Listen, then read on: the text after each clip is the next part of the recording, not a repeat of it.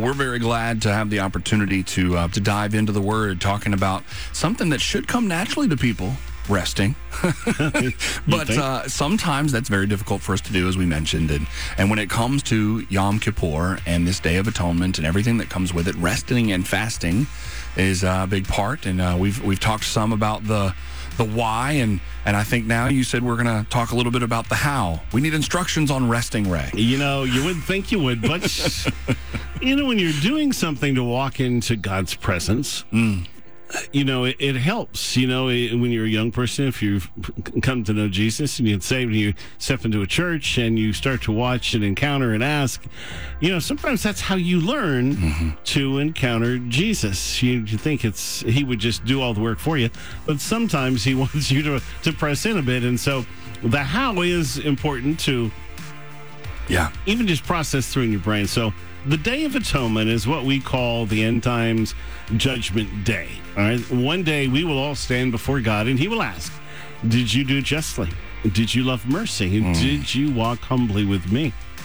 But there's really one more question that is infinitely more important, because the life and death of each of us hang on it. That question is, do I know you and do you know me?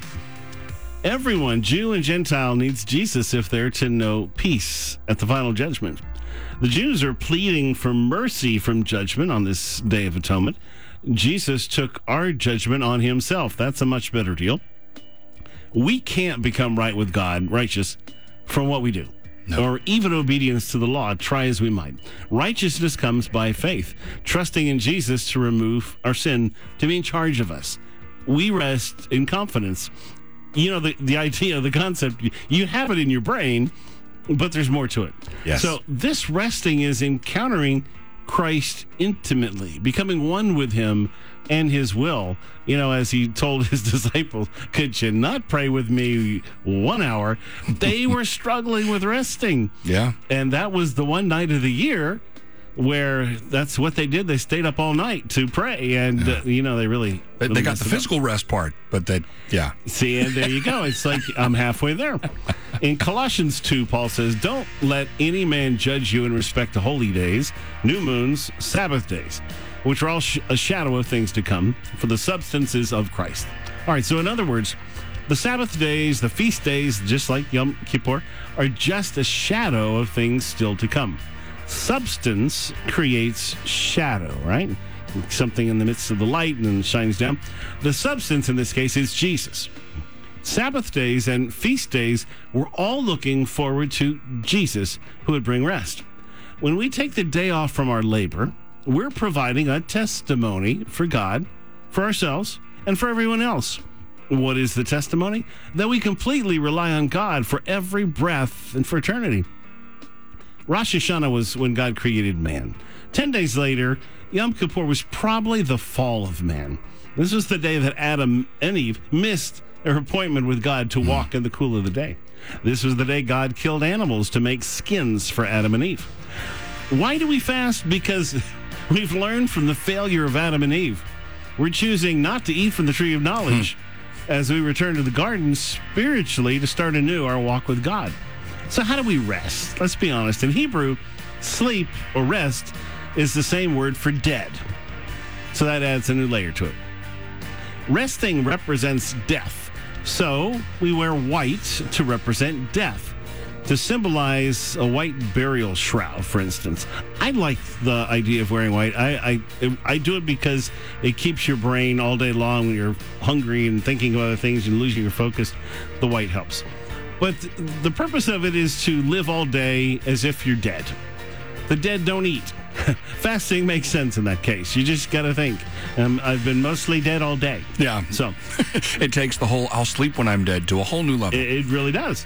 Burial clothes, the Jewish burial clothes, have no pockets. No possessions can be taken, only the word and good works. Erev, that's the evening of Yom Kippur, which is tonight, is the only night of the entire Jewish calendar where a talit, the prayer shawl, is worn in the evening. One of the fringes, the little tzitzit, is cut off because it represents the law. The dead are no longer under the law because you're dead.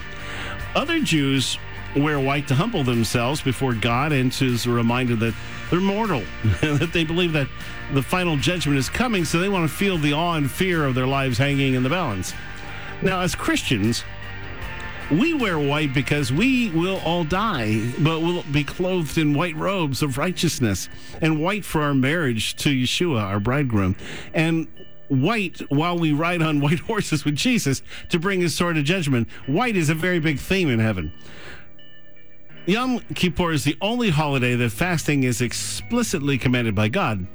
The Jews, of course, they go a little bit further. They abstain from food and drink. They don't bathe. They don't anoint their bodies. They don't wear leather shoes, and they abstain from marital relations. Traditionally, they have a big meal tonight on the eve of Yom Kippur, and then one following Yom Kippur tomorrow night. And you wish everyone present an easy fast, as Yom Kippur. Sadly for the Jews, it's not a day of rest, but of even more religious service. Yeah. Most of Yom Kippur is spent at the synagogue praying and listening to chants. Yom Kippur is the only Jewish holiday, get this, that requires 5 separate services for the observant Jew to attend. When you're supposed to be resting. It's back to the face bomb. They believe it's your last chance to change the judgment of God and to demonstrate your repentance and to make amends. So they're resting by laboring as hard as they can to get God to see that they're resting, not resting, resting, not resting. Isaiah 58 describes what God calls fasting on a holy day. Okay, there's 2 parts to Isaiah 58. This is a little further down. Turn away your foot from doing your pleasure on my holy day. Call the Sabbath a delight, the holy day of Jehovah honorable. Honor him by not doing your own ways, nor finding your own pleasure, nor speaking your own words. Okay, that's fasting on a holy day. For the most of the body of Isaiah 58, it describes what God calls fasting on an ordinary day. Is this not the fast that I've chosen? To loose the bonds of wickedness, to undo the heavy burdens, to let the oppressed go free, to break every yoke, to share your bread with the hungry or your coat, to bring to your house the poor who are cast out, when you see the naked to cover them, to not hide yourself from your own flesh. Jesus said he came not to do his own will, but the will of his Father. He fasted from his glory. He actually came in the glory of the Holy Spirit. So he fasted from his glory and heaven to come to serve and not to be served, all to be focused on this one day of Yom Kippur and what he would do on the cross. This is an example, a pretty impressive example for us. We fast, deny ourselves, so that we can grow in the desire to serve others. So that's the how, that's the why, that's the whole resting and stuff. Now we're going to next, when we come back, I'm going to delve into what exactly God was doing, the shadows, the types, the blood, the goats, the bull. What is this all about? And what, as Christians, what is all the symbolism about? We'll jump on that next.